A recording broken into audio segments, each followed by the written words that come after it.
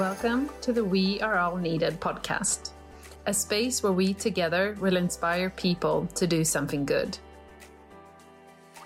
This podcast is for all of us that care. We care about how we spend our days, how we show up for each other and for the planet. I'm your host, Alexandra Nash. I am many things as we all are, but the things I most proudly identify with are I'm an entrepreneur, a mother, business coach, athlete, and meditation teacher. I've roamed the impact startup world for over 15 years now, and I feel like it is time to share the stories of so many fascinating people doing so many incredible things. Together with the guests on this show, we will provide inspiration that no act is too small and that we are all needed. Let's dive into this week's episode.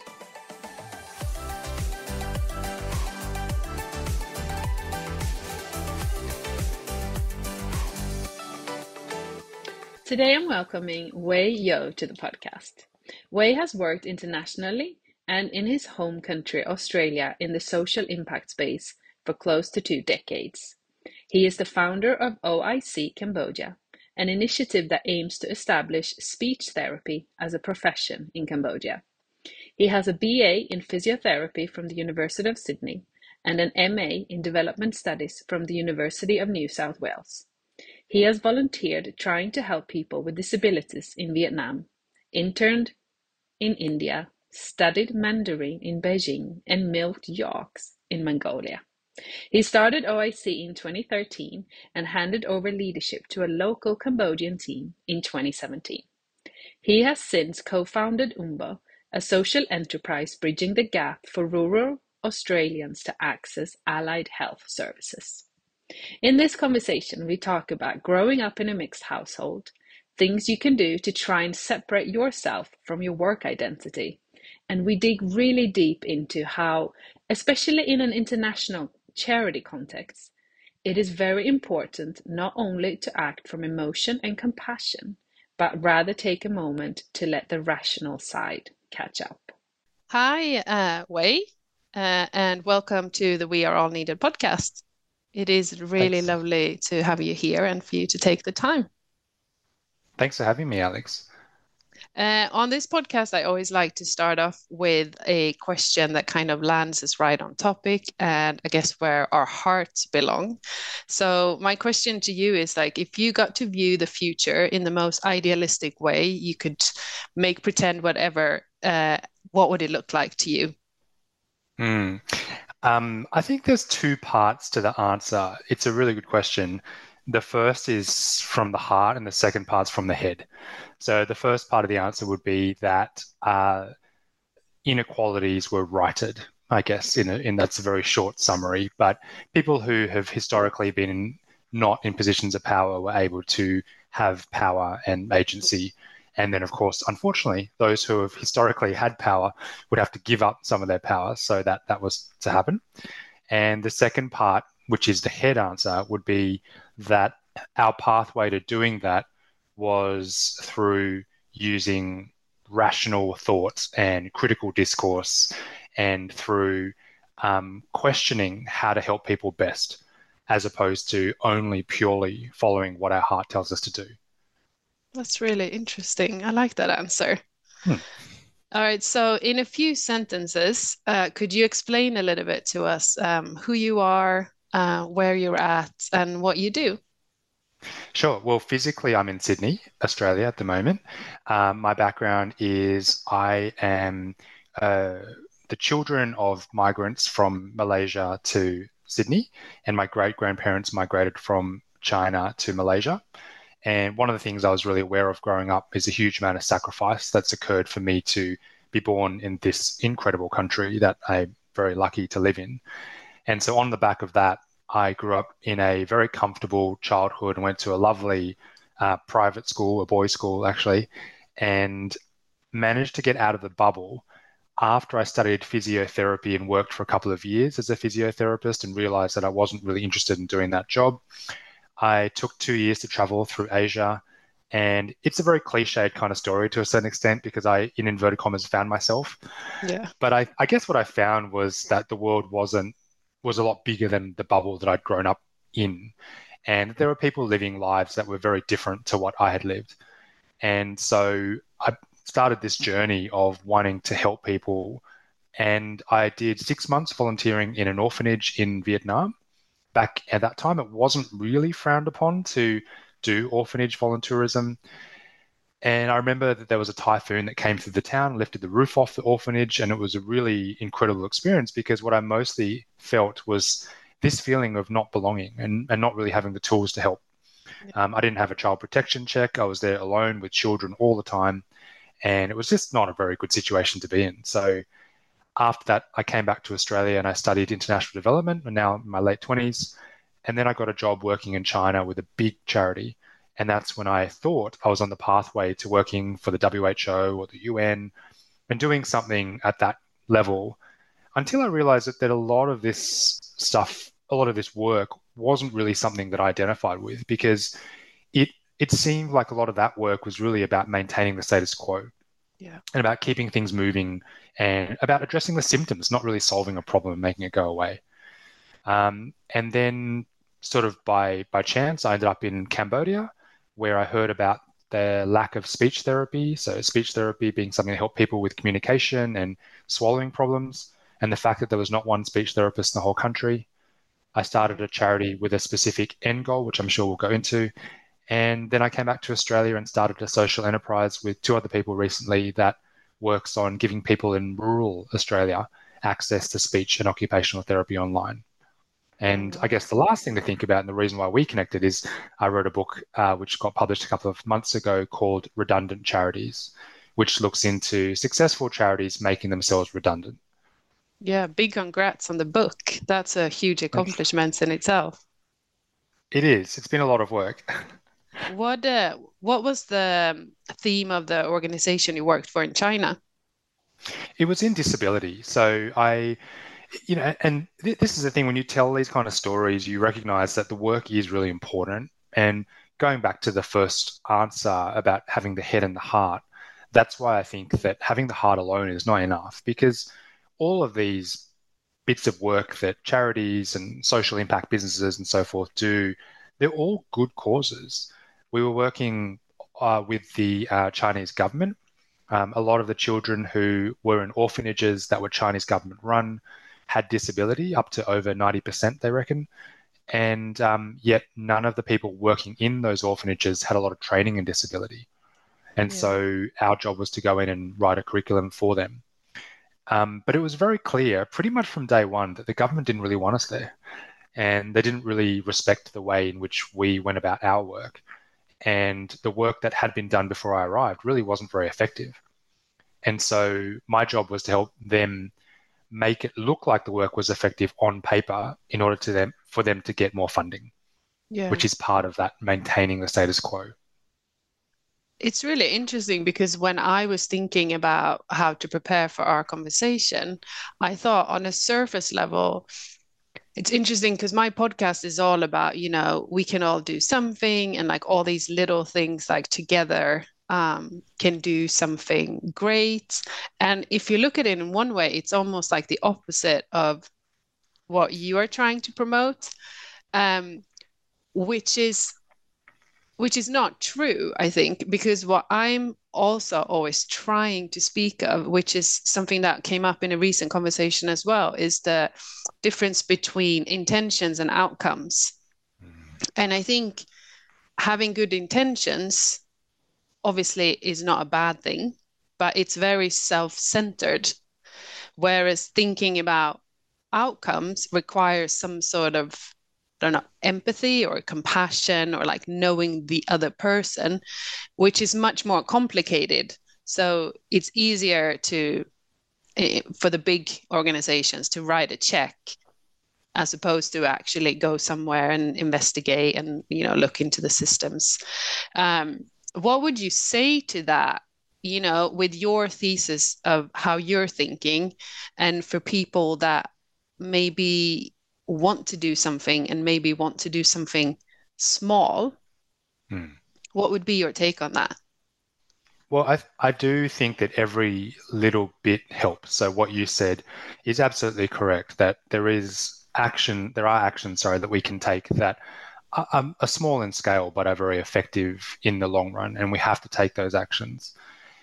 But I also do think that good intentions are not enough. And there was actually a blog a number of years ago with that actual title. I'm not sure if it's still around or not. When we see a problem, we are moved to act by compassion and emotion, and that's part of being human. Yeah. But what we decide to do next, there's a little moment there in between that reaction to the action that is really important. And that's where I think the rational side of our being has to come in, Yeah. because it can't simply be about doing something for the sake of something. No. And particularly when we talk about an international context, and there's actually a chapter in my book called Something is Better Than Nothing, Yeah. there is this bit of a mindset that, well, in places like Cambodia, they don't have facilities like we do in Australia. So something's better than nothing, isn't it? But the something is better than nothing mentality means that change doesn't really occur. Yeah. Again, the status quo is essentially maintained. And sometimes that something is nothing is based on racism as well, I think. Yeah. The idea that you can, in another country, walk into an orphanage and pick up a child. Yeah. You would never do that in any Western country ever. No. So there's a certain mentality that allows that in those countries because of this mistake, I believe, or this idea that's not correct. So I think it is really important that we take action, but I do think it's really important that we think about what the right action is. Yeah. And sometimes the action can actually either be harmful or just as bad, not really move the dial, just be something that's just temporary. And as you said, often more about making ourselves feel better. Yeah. That's a really interesting observation because I was on a trip in a developing country not too long ago, and they gave us all these instructions like how to act when we went into all these villages, and that was one of the things that they said. Remember that if you were like walking down the streets and you passed a school or something, you wouldn't just randomly pick up your camera and start taking pictures with the Yeah. kids. And when they Yeah. put it like that, you're like, of course you wouldn't, but you see these pictures everywhere, and Mm. it's such odd behavior. Yeah. Yeah. And that's, a lot of people who are in those situations, it's really great that they told you that, because it is easy, I think, for tourists or people who are not involved in this day to day to forget that. Yeah. It's just part and parcel. We're not expecting them to think about those sorts of things. But going back to the book, I think that's one of the most beautiful parts of the book so far has been people that have picked it up who don't work in development or don't work in charities and have gotten something really significant out of it and been able to think, oh, okay, actually, I never really thought about it like that. So I think if we can, spread the message on how to do things better Yeah. and how to do things more effectively, then it's worth the effort. Yeah. And how did you know that this was your path to take? Did you always know? You talked a little bit about your parents, your upbringing, but how did you know that this was it? I mean, the real story is kind of hilarious in retrospect, but my name Wei in Chinese actually means great, and then the second part of my name, which is Ming, which is the same middle name that all my siblings have, my two brothers, means clear. So I went to China as an adult and I asked someone there, what does that name mean? You put it together, and he said, clearly the greatest. And I remember that I as a love child having this. I mean, so I was told that as an adult, but all my life as a young boy, all the way through, there was kind of this idea. And I remember, I mean, no pressure or anything, but I remember thinking as a kid, oh, I'm going to do something that's going to change the world. And it's going to, like, I'll either invent something really amazing or I'll, like, create something that's going to help millions of people. And I had this kind of pressure in the back of my head put on there. I mean, let alone all those, like, stereotypes about Asian parenting, which are generally quite true. it. Yeah. But I always thought that there was something that I was going to do, but it was always, in my opinion, going to be something like this UN path that I had imagined for myself, after I'd worked in China. And I thought that was the pathway. But I think one of the things my parents were very good at was encouraging the three of us children to be independent thinkers Yeah. and to question the status quo and to question why things are the way they are and who's benefiting from things staying the same. How did So they we've do always, that? Sorry to interrupt oh, you, but how did you do that? Can you remember specifically any? I think they just hammered it home over and over again, you know. So, for example, there's a very popular, very common kind of thing that parents say in Australia. I'm not sure if you've had it in your upbringing too, Alex, but a child might say, "Oh, I want to go to a party." And the parents would say, well, "Why do you want to go?" And the child might say, "Oh, because Chris is going." And the parent might say, "Well, if Chris was to jump off X bridge, in my case, it would be the Sydney Harbour Bridge, would you want to do that too?" So it's this kind of idea of constantly throwing back at the child, tell me the exact reason why that's something, as opposed to someone else just wants to do it. Yeah. And I remember, you know, as kids, we often watched movies and TV shows that were not mainstream as well. So, you know, art house and things that were not common, because my parents would be like, oh, you know, this movie, which is, or this show, which is so popular, it's not actually good. Let's Yeah. try and do something that involves a bit more thinking. So, yeah, I think they're just kind of repetition is probably the answer to that question. I like that. I like that. But I think that's really interesting because I don't know, it's that fine line between we grow up and part of us obviously want to be part of the pack because that's like a human behavior. But then at the same time, you're trying to form your own identity and trying to be different than ever. It, it's a weird thing when you Mm. grow up that you're trying to do two things that are opposite. And then as a parent, you want them to fit in, but you Mm. also want them to be unique. So it's a hard balance to figure out. Yeah, and that's extra complex with my background coming from an Eastern culture, living in a Western culture society, right? So, Yeah. you know, Western culture that's so individualistic and Eastern that's so um, what's the word I'm looking for? It escaped my mind. Um, collectivist, sorry. So Collectivist. collectivist. I think it's extra fascinating and probably quite impressive that my parents could come from that background Yeah. and still promote independent thinking. Yeah. So yeah, it's extra special. Yeah. It's very, very cool. Hmm. What did you, if you don't mind me asking, what do your brothers do? My eldest brother is a orthopedic surgeon. Mm. So the joke in our family is that when the eldest, so there's three boys, I'm the youngest son. So when the eldest son becomes not just a doctor but a surgeon, the parents don't mind what the rest of the kids do Uh, because they're like, well, we've made it now. We've achieved everything we he need to took the achieve. What have bullet you? for all of you. Pretty much, pretty much. My second brother is also a doctor, but he's PhD, so he's got a research background. Oh, wow. And yeah, so I think both of them have, to a certain extent, had more stable careers in general. But you know, being the youngest as well, I think you do. Again, stereotypes are true for a reason. You do get more leniency and more encouragement, perhaps, to go and chase more crazy dreams. Yeah. So, you know, this is a bit of a tangent, but I remember living in Cambodia, the first place I lived in, because I didn't have a job yet, and I was volunteering, and my dad came to visit, and he visited my, in inverted commas, home, which was just an attic in some house where literally there was a roof, and they just decided to build on top with corrugated iron this construction, which they then rented out. Yeah. And he saw that I had a bucket shower, and he saw the conditions I was living in, and it reminded him of his childhood in Malaysia and how much he'd worked really hard for his children not to go through that. And I remember the look on his face and him saying, in essence, paraphrasing a bit, saying, you need to find a better place to live. In other words, no son of mine is going to grow up in the conditions that I've worked so hard to not put you in. Yeah. And so obviously for my parents, seeing that was quite challenging because that wasn't what they wanted. But I think they also realized that I was going to do my own thing.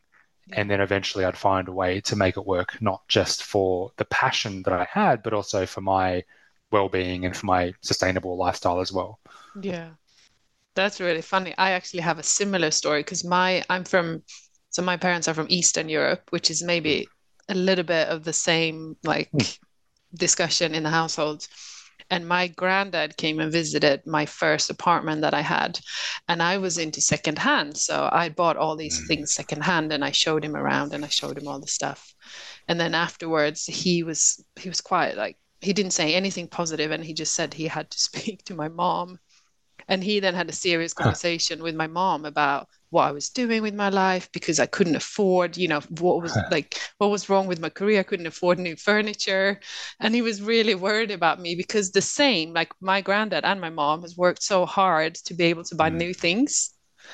And here I was buying old things and he couldn't wrap his head around it. I think that's quite always to me quite amusing though about this what people do when they're poor versus Yeah. let's say middle versus wealthy. And I like cycling is a really good example. So you ride a bicycle if you can't afford a car in a developing country, and then you can finally afford the car if you get wealthier. And then if you get really wealthy, you cycle with a obviously better bike. So it's like your granddad maybe when if he was not wealthy or see people who are not wealthy, they would have had secondhand furniture, and then Yeah. they got wealthier and they could afford new furniture, and then you're even maybe more wealthier. So then you're like, we should do secondhand because it's better for the environment and so forth. But That yeah, is it's so fascinating funny. how these things loop around. Exactly. My mom has the same with cornbread. When she was young, all they could eat was cornbread.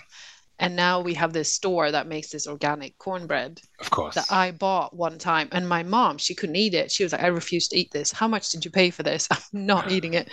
And it's the same loop. Like she couldn't eat it. And then we're like middle. And here I am thinking I'm all fancy buying Yeah. the cornbread for my mom. It is funny. I think, yeah, having probably, it sounds a bit similar to you, having had those experiences that are unusual maybe culturally and having the clashes of East and West. And that has really helped me to have different perspectives, I think, working in developing countries.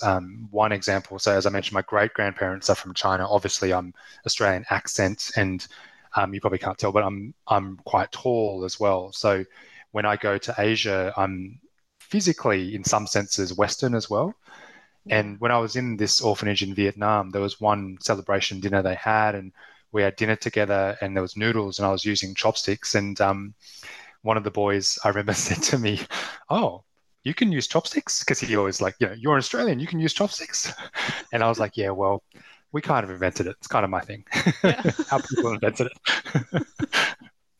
That's really So, funny. Yeah, what really has an important thing in how you approach people, which is a story all in itself.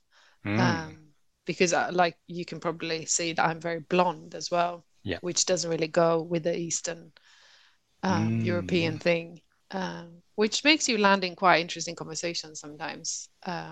mm, I've actually had this talk with my kids just a few days ago about how certain cultural things are okay to say um, if you are part of it, yeah. but if you're not part of it, you cannot say it. It's really hard to explain to like an 8-year-old Uh-huh. because they have all different kids in their class. And she was saying, I don't know, there was like an Arab that said something, and there was a Yeah. Jew that said something, and then someone else said it, and then it became this thing. And I don't know the reasoning behind it really, than the fact that if you're part of it, you have I don't know if you have the right, but License. Yeah, you have the yeah, license to maybe. kind of say it. But if you don't, yeah. But then if Yeah, I people think look that's true. different, I mean, Mm, if all you're judging people by are how they look, how do you know then like which side of the line to stand on? Complicated. that's true. It is complicated. Yeah. And I think that sometimes, and this might be similar to you, but at various points in my life, I've sort of felt like I don't really fit. So maybe this comes back to your question about how did this happen, like this path, which is certainly not traditional in some senses. But, I never fit in my predominantly white classroom when I was growing up here. And then I'd go to China, and I definitely didn't fit there because I couldn't speak the language for starters. And then Malaysia, dressed differently, different. It's also fascinating when you have different body mannerisms. You can tell Yeah. from that where someone grew up often. So not having that sense of, sorry, not ever fully fitting in any particular place, I think that's also helped me to think a bit more independently and be okay with the fact that I don't have to think like other people. That's perfectly fine. Yeah. So what has been your biggest surprise so far? Maybe specifically in the book writing journey. I'm curious. Hmm. Well, I think this isn't really a surprise, but I've enjoyed writing, and the process of writing and creativity is really great because it does help you to clarify your own thoughts. Yeah. I guess I've been surprised by how much I've gotten out of the process and of talking to people. I interviewed a number of people for the book to get them to tell their story about how they're working in the way that I believe is a good way about making themselves redundant. And that in and of itself is enough, you know, benefit for me. If the Yeah. book was not interesting to people, or it didn't sell, or people weren't interested in reading it, or gave bad reviews, or whatever, or maybe just disinterested, I think it already would have been enough. And part of the book for me is actually about providing hope and trying to provide alternatives to a system that we all kind of know is broken. So I think if you talk to anyone in the charity world, particularly those who have done this for a long time, there's just a lot of complaining, Yeah. and rightfully so. Oh, we have to do this thing for the donor, it's terrible. We have to do this report, it's awful. Um, we can't pay ourselves salaries, we can't pay overheads. We're constantly fundraising for overheads. The same kind of like problems that crop up all the time. But my question is often like, what are we going to do about it? And is there anything that we can do? And maybe if there were options and alternatives, people would find that a hopeful message.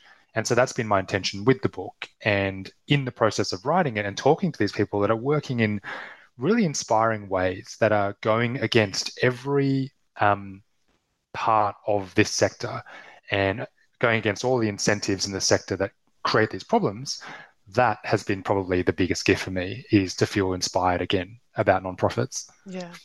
Yeah. That's I love that. I love that it's a story of inspiration and hope. Because we think with so many things we think we can't do anything about it, but most of Mm, the time in 2023, in most countries, at least the countries that you and me are in, mm, we can do something about most things if you're yeah, if you're honest about it. yeah. How would you, if I'm going to use this moment to ask for advice, actually, Mm, how would you advise someone that I have a friend, she has an artisan company in a very difficult country. And she was born there as a white woman. But her whole thing is like, how can she take herself out of it? mm, But it's very difficult because the market isn't really in the country, and the country doesn't have much of a social system. The government is fraud. There's no banks really that works, like nothing works. How would you go about trying to at least, I don't know, at least set some kind of goal to get out of a situation like that? Yeah, so since I've been doing a number of book events after publishing, the most common question I get asked is something along the lines of, how can charities make themselves redundant when things are so bad? Yeah, There are so many complex problems out there that require big solutions, and it's not possible for a charity to make themselves redundant. And I think there are sort of two responses to that. The first is to try and break the problem down to something that's bite-sized and yeah, achievable for a charity to actually address. Because as much as charities think that, or like to talk about the fact that they can solve huge problems, they really can't. Charities yeah. say, oh, we want to solve world hunger, but you're not going to do that on a $100 million budget. No, Or so trying to break it down to something that they can solve, either smaller in scope or smaller in geography. They're the sort of ideas.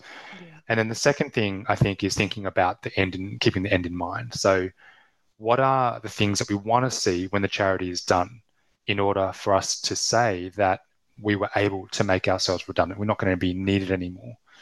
And I think this is counterintuitive to a lot of the, let's say, smaller, more reactive kind of charities where it might be a teacher who goes into a poor country and says, oh, there's a real lack of teaching here. Maybe I can, for example, bring teachers from Australia across to this country and do 12-week trips, et cetera, et cetera. So yeah, what they're essentially doing is bringing the solution that they are comfortable with rather than thinking about the end product that they want to see. yeah, It's very much like this, to every man with a hammer, every problem looks like a nail approach. yeah, But I think if you start with the end in mind, you're more likely to get to a point where you're not actually needed anymore. And then you find the resources to get there, as opposed to using the resources that you have to try and solve this huge problem. So what in that example, what could be some things that the teacher, for example, could have done instead? Well, I mean, yeah, it's a convenient example. I think the first thing they could probably do is do a bit more scoping around. Yeah, What exists already in country? What other initiatives are there? What's the actual problem? What's the government doing about it? Who could take on this work after I leave? yeah, And that's the key thing, right? That as much as we don't want to face this, charities do have to shut down at some point. Programs do have to exit other countries. So yeah, we might as well try and set up our exits to be intentional yeah, rather than to be accidental. In the book, there's a study that I quote that looked at the two key reasons why charities tend to exit countries. And reason number one, host government and donor government no longer get along. So the US is like, oh no, we're not going to fund any more programs in this country because we're not friends anymore. yeah, And the second one is running out of money. yeah, So both of these reasons are external to the mission and the work of the charity. So I guess my point is we might as well try and set up this exit so that when we do leave, it's intentional and we're not leaving people in a complete mess. yeah. Yeah, that's really interesting. And I guess it also brings in this, not to go down a rabbit hole, but the difference between maybe charity and aid. I think a lot Mm. of people that think about charity maybe think about aid and like the catastrophe that we're in, Mm-hmm. right now, which then obviously maybe something of anything is good. Yeah. But then Yeah. you see the problems in countries where they have that aid approach, and maybe there was a war, I don't know, 20 years Mm. ago, but it's still that same approach in the thinking. But I mean, even that example of humanitarian aid or disasters, we are often faced with these crises and we do respond to them, but I would say also say react to them too. Yeah, And that does create problems too, right? Because a lot of that's funding is true. then diverted from things that should maybe go into other areas that are equally worthy. Yeah, Um, and then there is a whole area around, let's say, disaster preparedness, which has worked really beautifully in a lot of countries in um, Asia, I'm aware of. yeah, So, I guess still thinking at least about the root causes and trying to focus on that, which is not to say that, humanitarian aid is not a worthwhile cause or, Médecins Sans Frontières don't do good work. It's not that at all.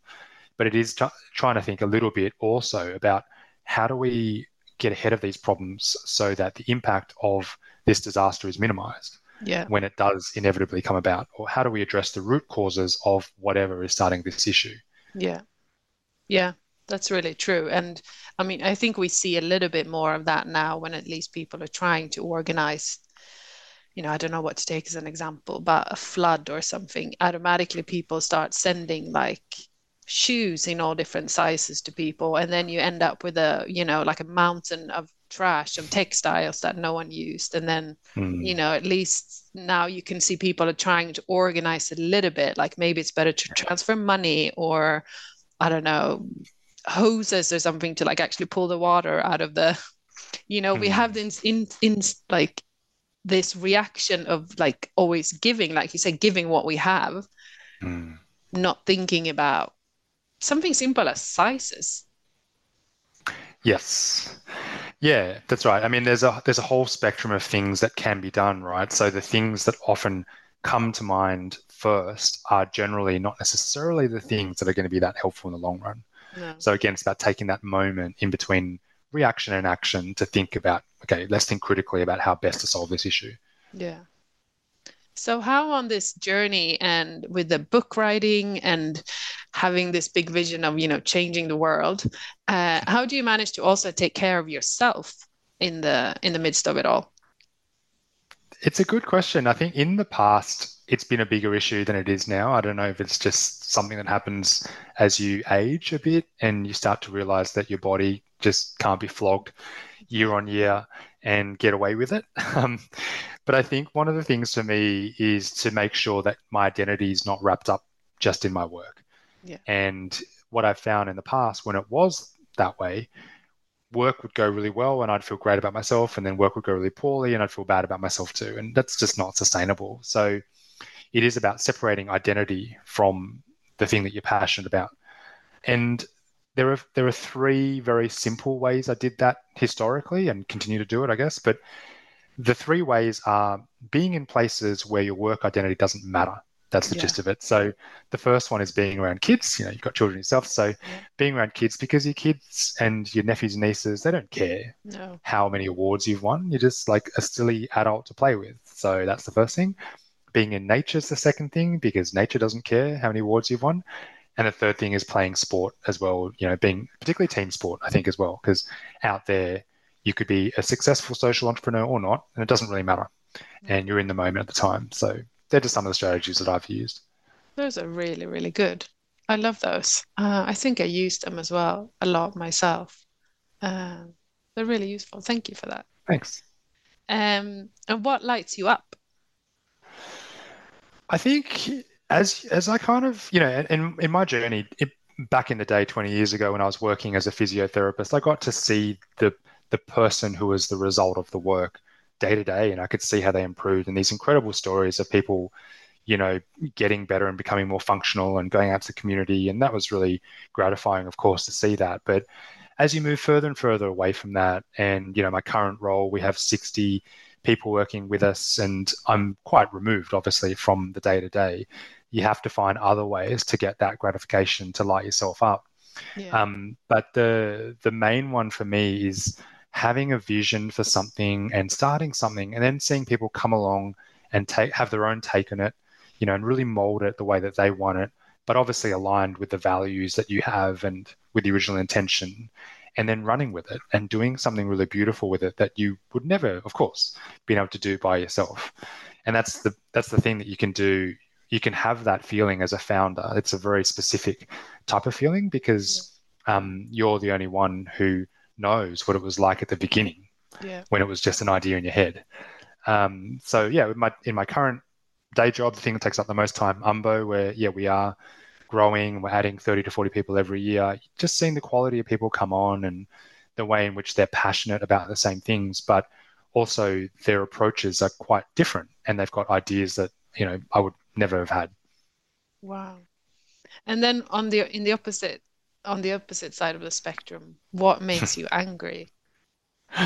Oh, so much. I think we're going to run out of time if I'm going to list everything. But it's probably, I think it's the entrenched inequalities, the things Yeah. that don't really seem to change. I mean, to use a specific example that's probably very common where you are as well, but housing Yeah. affordability, it's just madness at the Yeah. moment, and the implications are very severe, and inequalities, getting worse in Australia at least. And yet, you've got some MPs that are not members of parliament that are not interested in changing laws. And then they did a study that looked into, so they just did some investigation, and they Yeah. found that some of these MPs have 19 houses Yeah. of their own. You Of just course kind of they think, do. well, why do you need so many houses? You don't need that. So that to me is it's infuriating that people could sleep at night knowing that they're contributing so significantly to making the world worse. And I think it's good to be angry, by the way. Like, it's a very good, it's fuel, Yeah. because it makes me, no matter how badly my day is going and how many things are wrong, how many clients are complaining or whatever, or someone's written a bad review for the book or whatever, you can still come back to the fact that at the end of the day, you think, or you believe at least, that you're making that world just that little bit better every day, every year that you're around. Yeah.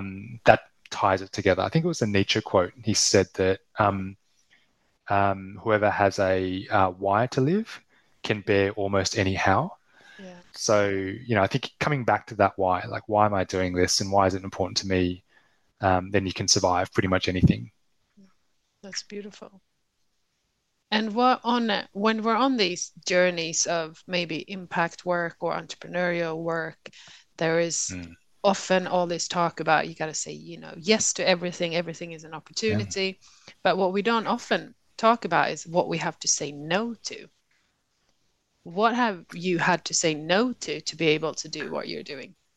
Oh, so many things. Yeah, I think that's a really good question and a really good point.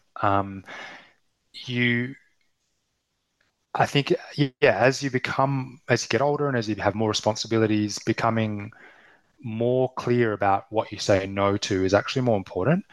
And along the same lines, feeling friction to things. So recently, I was trying to help organize this particular event, and it just wasn't working. We're putting in so much effort, so many hours, and the ticket sales weren't going up at all. And I woke up one morning, I'm like, why are we doing this? This is just the universe telling us it's not the right time. Let's just not do it. And I think back in the day, if I was in my early 30s or 20s, definitely, I would have been like, no, we need to do it. It must feel hard, because if it feels hard, it's something worth doing. Yeah. And I don't agree with that now. I think it's like it should actually feel easy. If it feels hard, you're doing it the wrong way. Yeah. You're either, wrong time, wrong approach. So I think saying no is very much linked to that, is that you have to say no to things that don't fit your agenda, like what it is that you want to achieve. And so being very specific about opportunities, and saying no as they come. So for me, it's been, would you like to come to this event? Would you like to be part of this panel? Or would you like to be involved in this project? Would you like to be an advisor? This kind of thing. They've come up every now and then. I wouldn't say particularly often, but sometimes it just doesn't really fit with what I'm trying to get done. And it would take me away from something else that's more important. Yeah. And I think also on top of that, what also comes along is a lot of requests. It's almost like the more stuff you do, the more requests come that you do things for free, which is like a whole other conversation. But that always baffles me, because I work a lot with startups and scale ups, and I mean, they have a lot of funding, and they have a lot of money. But for some reason, they always expect senior advisors to come in and help them for free. And I think that's an interesting story, because I think And then you said, sorry. Oh, then you said the precedent, though. You make it harder for other people who want to make a living. So I think it's really important to be able to say no. Exactly. And I really align with what you say about it feeling easy as well. Because I used to be an elite swimmer before I retired. And our coaches always said, like, the best races are the ones that feel like you barely swam.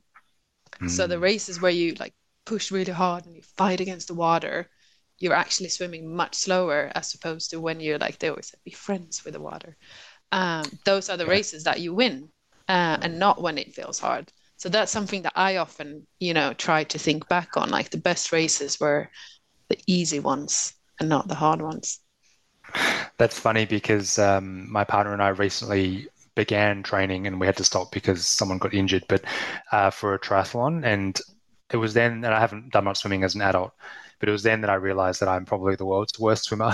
So just did everything I could to avoid being in the pool, because it was similar to what you said. I tried to kind of do that thing where you glide through the water and keep your heart rate low. And then I'd get to the other end, my heart rate would be like 180. I barely moved. So some things like swimming, you should just say no. If you're a terrible swimmer like me, just don't bother. Maybe it's not worth the effort. It's not.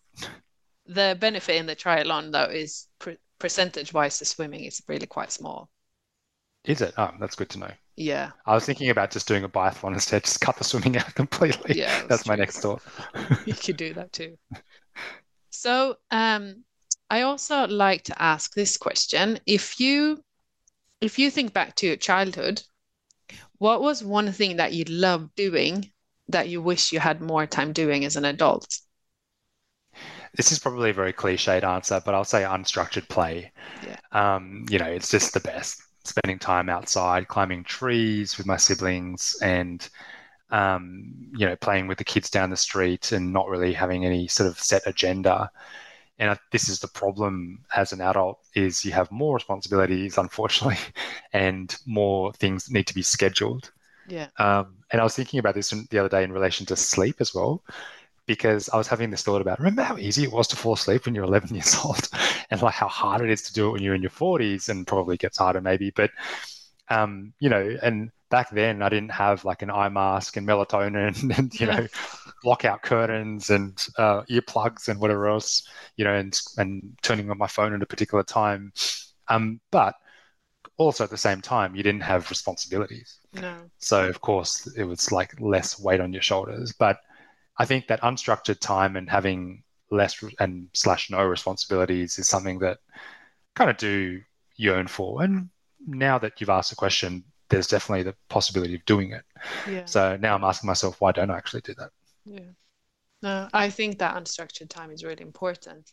I actually spoke to Abby Pantano, that you know of Mm, as well. yeah, And we talked about that, and she said how some of her best ideas come when she's out on a bushwalk. mm, So I mean, that's there's true. so much to that. Just because we sit in front of a screen doesn't mean anything good actually comes out the other end. Well, this is where Abby and I are different because bushwalks are still structured time for me because I'm counting all It's an my metrics on exercise. my smartwatch. Oh, you need to Yeah, get out. You need to leave the watch at home. that's true. I'd feel like I was naked, but I guess I could give it a crack. Yeah, that's funny. So what is one simple thing that you would advise a listener to do that they could do today if they wanted to do something positive for humanity or for the planet? That is such a hard question to answer. What's one specific thing they could do? I mean, I do think that, okay, I'm going to say that spending a bit of time creating self-awareness is actually one of the most important things because when we talk about inequality and we talk about power dynamics, you can't have an understanding of all of that stuff unless you understand where you fit. I'm not really sure what that one activity would be. I guess there are many different ways to achieve it, but anything where the outcome would be a form of self-awareness. And interestingly enough, prior to writing this book, I was doing a little bit of very amateur, I will say, stand-up comedy. Oh, And people at the time were sort of asking, surely you need to have a really good sense of humor and you need to have bravery and you need to have, I don't know, whatever. And all of those things are true, but I still really believe that the number one skill is self-awareness yeah, in stand-up. You have to understand how the audience perceives you, how you come across, and then, what you are like in certain situations that you can then relay back to the audience if that's your type of humor, that is. yeah. So, yeah, I think self-awareness goes a long way. That's a really good answer. I like that a lot. So how can we, me and the listener, how can we support you in any way? I mean, I think I would love people to read the book at this stage. So, if they're not up for reading the book, there's a TEDx talk that I did a few years ago, which is along the same lines. So, it's called Why International Charities Should Make Themselves Redundant. Oh, cool. I didn't And know that. yeah, so that was kind of the start of thinking about the book. It was about maybe 5 years ago. And then the book is redundantcharities.com. There's a free sample on there. You can also find it on Amazon, all sorts of places as well. But yeah, I think spending a bit of time thinking about these ideas, for me, that's really something that I'm quite passionate about because part of the reason why I sat down to write the book was firstly, we were in lockdown, so there's nothing else to do. But So naturally, you secondly, write a book. yeah, you Yeah, know, rather than having unstructured time. Um, exactly. so yeah, I think was also thinking about the legacy that the impact that I can have, and I think books and ideas like this have a long way to go. This is another tangent, but I've become really amazed since I published a book at how much self-help there is as a genre in nonfiction. I mean, I kind of knew it, but I guess I wasn't really looking that closely like I am now. And it's absolutely incredible. Self-help as a genre is just huge and as a Yeah, percentage of nonfiction books. And I'm not against self-help. I think self-help is important. Of course, I mentioned self-awareness and so on as well, but it is slightly disappointing, I think, to see that kind of ratio yeah, because self-help sort of puts the onus on the individual to create change in the world, whereas books like Redundant Charities talk about the structural issues as to why things are the way they are, and yeah, then how we can make it better through affecting structural change. And I think for us to move forward as humanity, but even more simply in the charity sector or social impact, having places where we can question why things are the way they are and then yeah, potentially some solutions to move forward, that's really important too. It can't yeah. all just be about how to make yourself a better leader or a better communicator. No. That's a really good point to just close off with an example, an environmental example. Mm. In Sweden, we're very good at recycling. And we have a tendency to think that, oh, me, Alex, I'm such a good recycler. Like, I don't throw anything in the trash bin. But the only reason we are is because this structurally been implemented. So it's super easy. No one has to walk anywhere. It's right out of your door. They come like clockwork every 3 days. We have factories that turn the trash into energy. It's this whole system. It's not necessarily that me, the Swede, is any better than anyone else. It's a perfect example of a system that works. And I think, like you said, those stories, I think, are really important to get out there, because then only then we can realize how important that is. And it's not all on an individual level.